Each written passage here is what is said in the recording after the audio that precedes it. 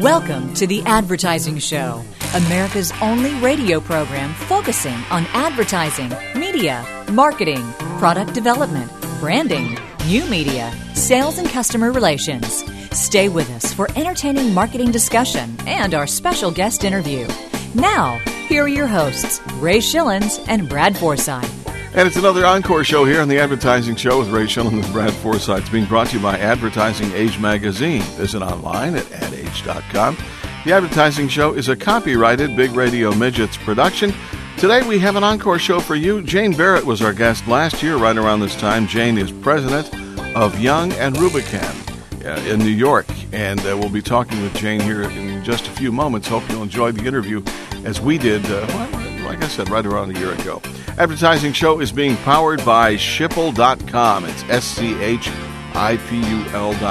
Ed and his crew do an incredible job for us here with marketing the Advertising Show with a platform called Tendency. Check it out at Schipul.com. Are you ready for the interview with Jane? Good. Let's get it started. Jane Barratt. Jane is president of Young Rubicam's flagship New York agency. Need I say more? No, I don't. Hey, Jane, welcome to the Advertising Show. Thank you. It's great to be here.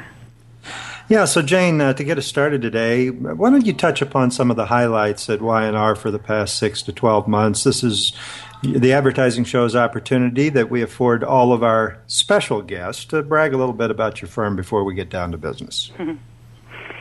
Well, thank you so much. I think this is fundamentally such a wonderful time for the advertising business, and I think within our agency, we're definitely seeing the dynamics of the changing landscape, the innovation, and really the excitement for what is next and what's new and what are the new challenges within the business. And, we have an amazing range of clients that we work with, from CPG clients where, we live and die by sales of food product, for example, flying off the shelves, and then, to the other end of the scale, very niche clients where we can, do some pretty amazing innovation. I think one of the highlights for us in the last year was a wonderful little initiative we did for Airwalk, which is a sneaker company that gets outspent by a multiple of, I'm going to go with probably 9 zeros, or at least 8 zeros, by some of the other big athletic manufacturers. And we created the world's first invisible pop-up store, which was such a great, it was a very functional, you can't say it was an advertising campaign, you can't say it was a sales driver, you can't say it was a PR thing, it was sort of all of those things, but advertising's still the best, catch-all phrase to describe what it is. And we basically used augmented reality to sell very limited edition sneakers in 2 locations, Venice Beach in LA and in Washington Square Park in New York. And people had to basically find the sneakers through an augmented reality app, and then you could buy it there on the spot with e-commerce functionality. So it tapped into some really wonderful things around how the sneaker community works anyway. The limited edition, the hard to find, a great use of technology, sort of the instant gratification. I think, that was definitely a wonderful highlight, and certainly the sort of thing that, we love doing as a company and experimenting with new technologies. Obviously, that got a lot of buzz, too, I would imagine, huh? Yeah, it got some great buzz, and there was a lot of gratitude from Airwalk in that it basically did the equivalent of a very, very large paid media spend. Wow. It seems like, and, bear me out with this, I suppose, Jane, that the clients that are strapped with smaller budgets, I hearken back to many when they first rolled out in the U.S., and now you speak of Airwalk. Those are the ones that seem to be more open to innovation and new ideas, and what a wonderful example of how to engage with your potential consumer in a very innovative platform. Yeah, I think we're very lucky to have clients, both big and small, that have that appetite for innovation. We did some work recently for both Virgin and Land Rover, and both of those brands have, innovation at their core. They're wonderful brands, where we partnered with a new, speaking of News Corp earlier, the new News Corp iPad-only publication, The Daily, and we're able to do some really interesting advertising units, which, got great interaction rate, great response rates. We were really, again, the benefit of being first and doing something in a way that people haven't seen before always over-indexes on the ROI, often not in the ways that you exactly expect, but it's certainly great for the brand, and it's great for brands with innovation at their core to be doing those things. Sure. So you spent 10 years at Euro RSCG working in Australia, Malaysia, Hong Kong before coming to New York. So can you think of a better way to prepare someone for a global perspective on branding as your own, in terms of having that more global view before coming to YRU New York? I've had a very fortunate journey along the way. I think starting in smaller markets like Australia and Malaysia, you really get a sense of what works at that absolute grassroots level. And, every company and every product is complex. Every market is complex. Every consumer segment is complex. And it's very hard to make proclamations about what's going to work and what's not going to work. So having that innate appreciation for how to adapt something to a local market is, again, something which I'm very grateful for. And then sort of a regional perspective as well. I think Asia-Pacific is a great region. I mean, it's not dissimilar from Europe or Latin America in that the countries are so diverse. Like if you look at the cultural differences between a Korea and an India, or Australia and China, they're incredibly different. And to have a regional responsibility to try and make sense of the whole and what's going to work efficiently for the whole, as well as working at that sort of local market level, was a great perspective to have too. So, yeah, like I said, it was a wonderful foundation before moving to New York to have deep experience, out there in the world with people, as opposed to, what they look like on a research report. Really? Yeah. I noticed in doing some research for today's interview, you were on CNBC earlier in the year discussing your picks for Super Bowl ads, and not to rehash old news, from what I saw, you pretty much line up with our thinking in that the Super Bowl spots in general just weren't in keeping with what I think all advertising practitioners had become accustomed to over the years. In a word, I think lame would be one word that comes to mind. Moving on from that, and if you want to jump in and correct my thinking, if you don't align with our thinking, you can do that. But speaking, I wouldn't say lame. I'd say that there's been an expectation set, and certainly a formula that's been followed sort of more rigorously over the years. That sometimes a lot of the categories tend to blur together with the one-note gag for sort of beer and soda and snack food. And then, I think the automotive category did a good job this year of at least the cars differentiate, or the brands differentiating themselves a little better. But there is a formula and a level of expectation that's followed, and you can see some brands actually straying from their core in order to sort of fit in with the Super Bowl set, which I think is, it's such a giant mistake. But at the same time, when you've got such amazing, high production value, incredible investment going into other spots, it is something that you have to make a special effort for. It's just a very delicate balance to walk. But regardless of overall judgment, I think it's still a fascinating advertising event to really watch what people have been up to, and to personally appreciate how many millions of hours of work have gone into those 30 seconds of media time. Let's not forget it was a good game too, Jane. Okay, there was a game.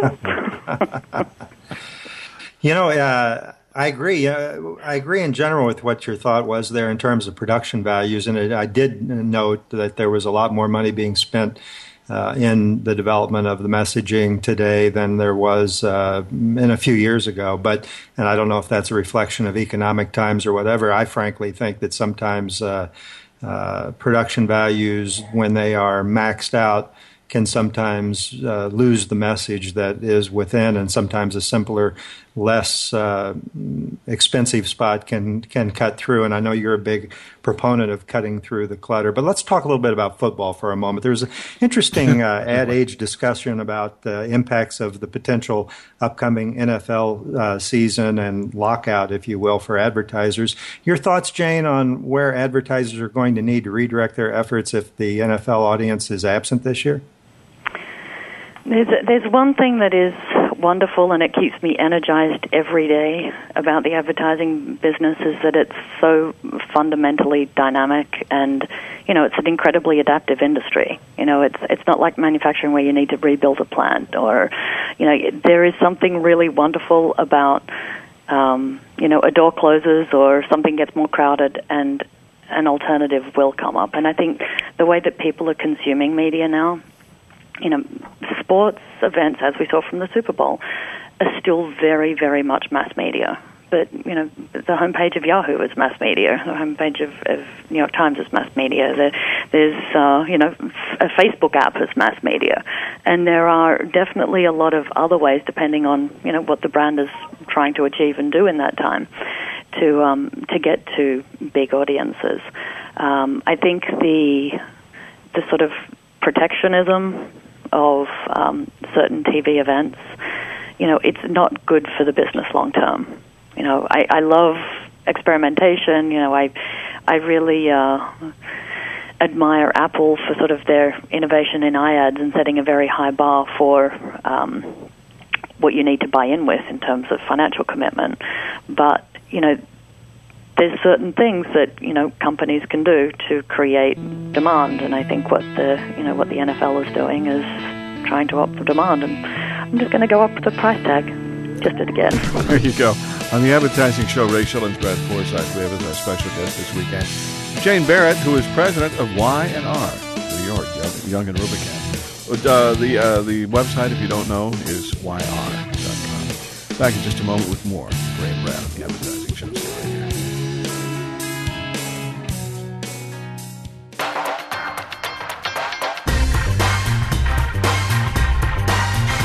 You're listening to The Advertising Show with Ray Schilens and Brad Forsythe. Hey, Columbus, we can't turn back without an order from you. I'm not talking while the flavor lasts. What are you chewing? Speech not gum. Welcome back, Ray Schilens, Brad Forsythe on The Advertising Show. You don't even have to say anything beyond Y&R. You just know what it is. That's a great brand, isn't it? It should be. It is a well-distinguished and long-distinguished, background in advertising. Our guest is Jane Barratt, who is president of Young and Rubicam, New York. Jane, welcome back to the show. Thank you so much. I want to go back to where you were ending the last segment and talk a little bit about your thoughts on that attitude and why it exists. People in our industry have been suggesting for millennia, that's maybe stretching it a bit, but certainly decades, that our industry is undergoing change and, Chicken Little, the sky is falling. Television was supposed to kill the movie business. FM was supposed to kill AM. Satellite radio and TV was supposed to kill off those traditional radio and television channels, but it never happened. So why is our industry so preoccupied with this obsession or worry about the demise of traditional media channels when our history suggests you really don't need to be? I can give you my personal pop psychology view of it, but it is really quite fascinating. I think what we do every day when we come to work is, and in fact it's pretty much every day regardless of where you are, but we deal in the world of the possible, in positivity, and things that are designed to make people feel good or align with the company, or, we very rarely deal in the negative. And, it's just my personal theory that maybe the inherent negativity is a backlash against that. But I think there's also it's an incredibly complex business. Now I'll give you, that was my pop psychology answer. My more academic answer is, I think there is incredible complexity and enormous dollars at stake.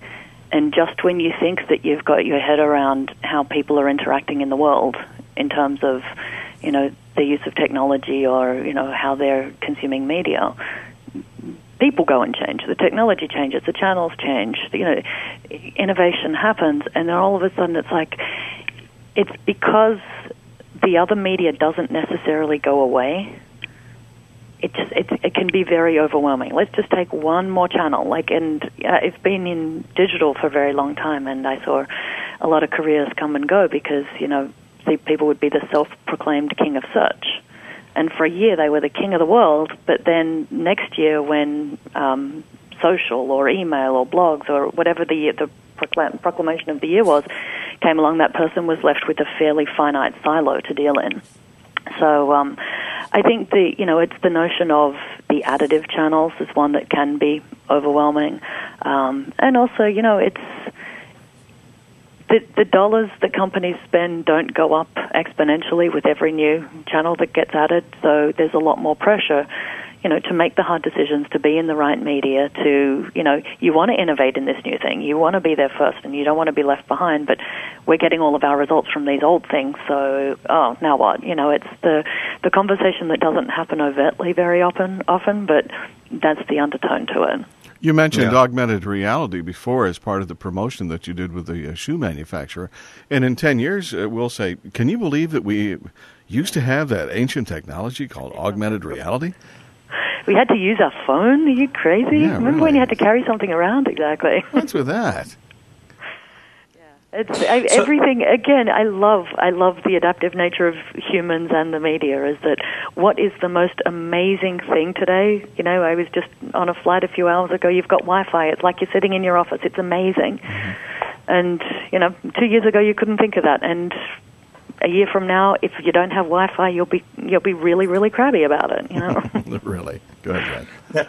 And I don't know if you hear that in the background. Ray's dial-up was just connecting into the internet there. Yeah, I got that HughesNet. It's wonderful. Yeah. I'd like to encourage all of our listeners to check out YR.com, a wonderful site for Y&R worldwide.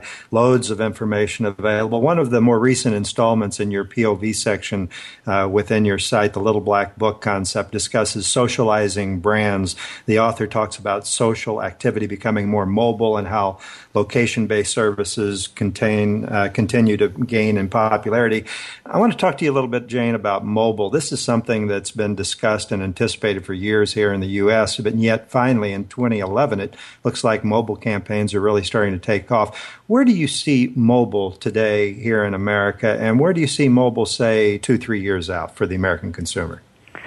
I see mobile today, this is going to sound terribly arrogant, but mobile today in the U.S. is where mobile in sort of Japan and Korea was 3, 4, 5 years ago. I knew you were going to say that. I know, it sounds terrible, but, there's much bigger infrastructural issues here, I understand.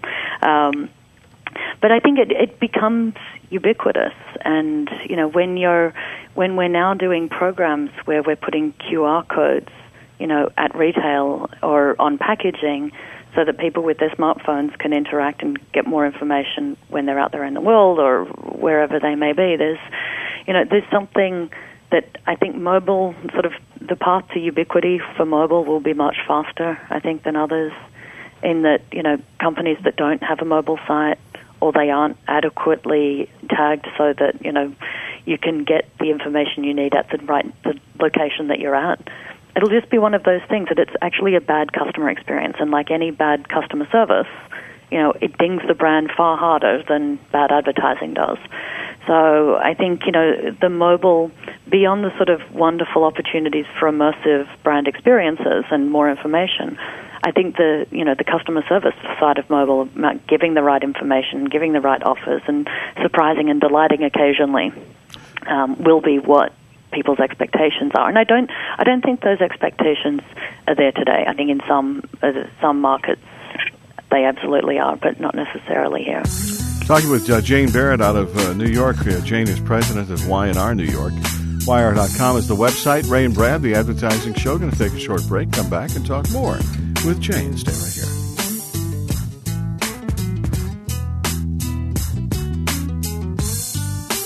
Back on the advertising show, it's Ray Schilens, Brad Forsythe, and we are so happy to be talking with Jane Barratt out of New York. Jane is president of Young Rubicam, Y&R New York. Jane, such a pleasure to have you here. Welcome back to the show. Thank you. Glad to hear ad execs are still eating at their desk during business hours, Jane.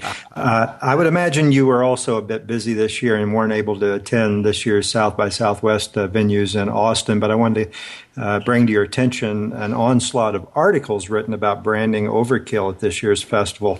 I'd like to get your thoughts on how advertisers can overcome this tendency to overdo their branding efforts as they sometimes do. I mean, people expect that kind of high prominence of branding commercial activity at CES every year, Consumer Electronics Show, of course, for those that are acronym challenged. But this year, the over-the-top effort becoming more and more prominent, I guess, at the South by Southwest Festival has had a negative backlash. What can marketers do to maintain a more tasteful balance when they get out there and bring their brand to those types of venues?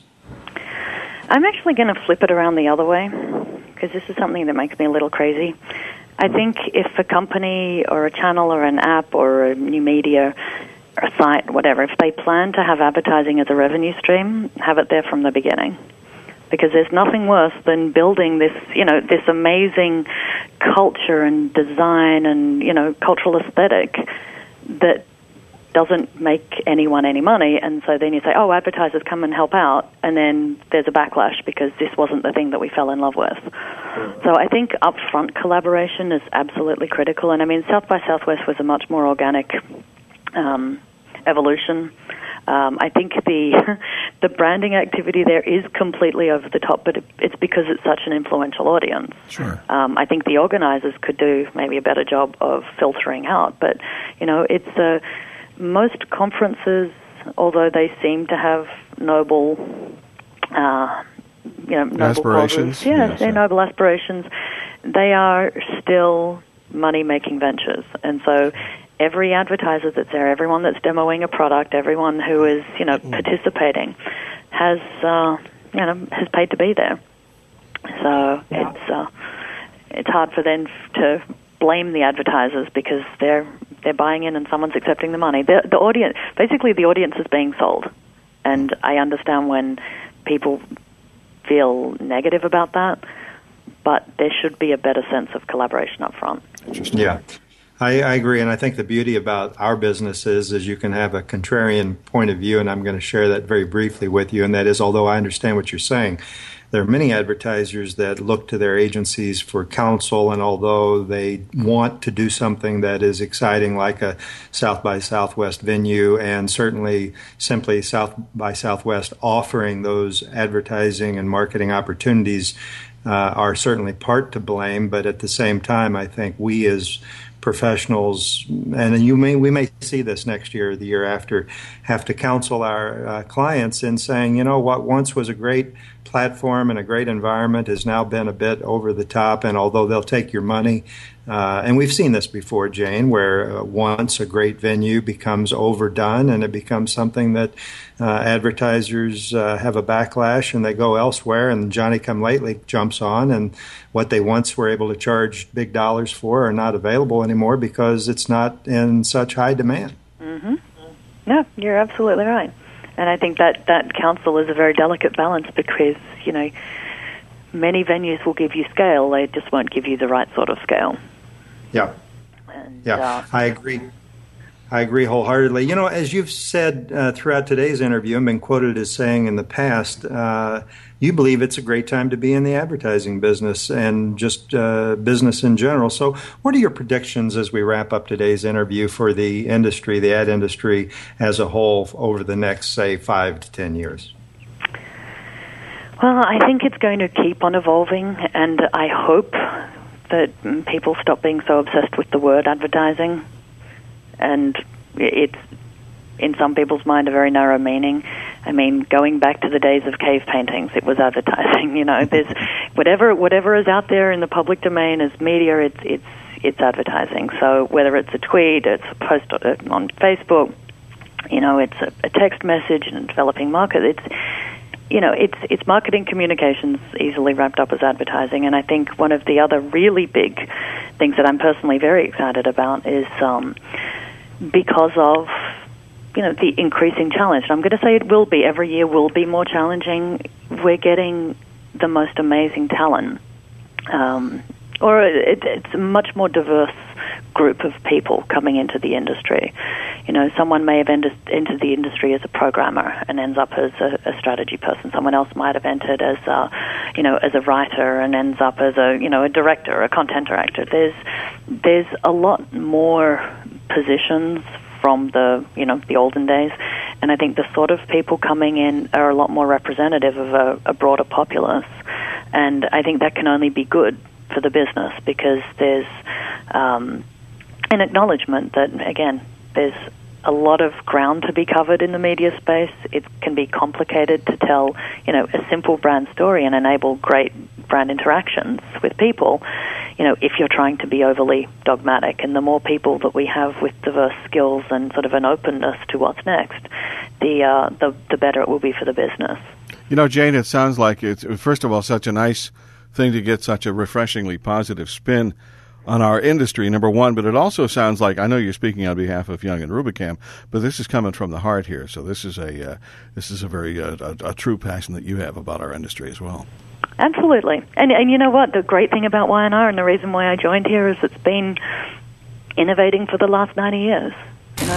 No business survives if it stays still. And I think, at the soul of the brand here is something really wonderful about resisting the usual and really having a great balance between creativity and strategy. And, they're the fundamentals of our business. Well, keep the team together and keep up the great work. And again, thanks for being a part of the advertising show today. Thank you, Brad, and thank you, Ray. On the advertising show, Ray Schilens, Brad Forsythe, and go to yr.com to find out more. It's always great when you get a chance to drop by and catch the interviews that we do throughout the year here at theadvertisingshow.com. Today's interview, phenomenal. All of the other ones up there as well at theadvertisingshow.com. Well worth listening to. If you're not a regular listener, go and check out a few of those and tell your friends as well. About the Advertising Show, being brought to you by Advertising Age Magazine. Visit online at adage.com. The Advertising Show is a copyrighted Big Radio Midgets production, and we will talk to you next week. So there you have a great interview with Jane Barratt, President Y&R New York. Hey, next week we are live with a lady by the name of Jane Moss. And you know Jane because she's been on the show before. Jane has a new book out. It's called Mad Women. Get it?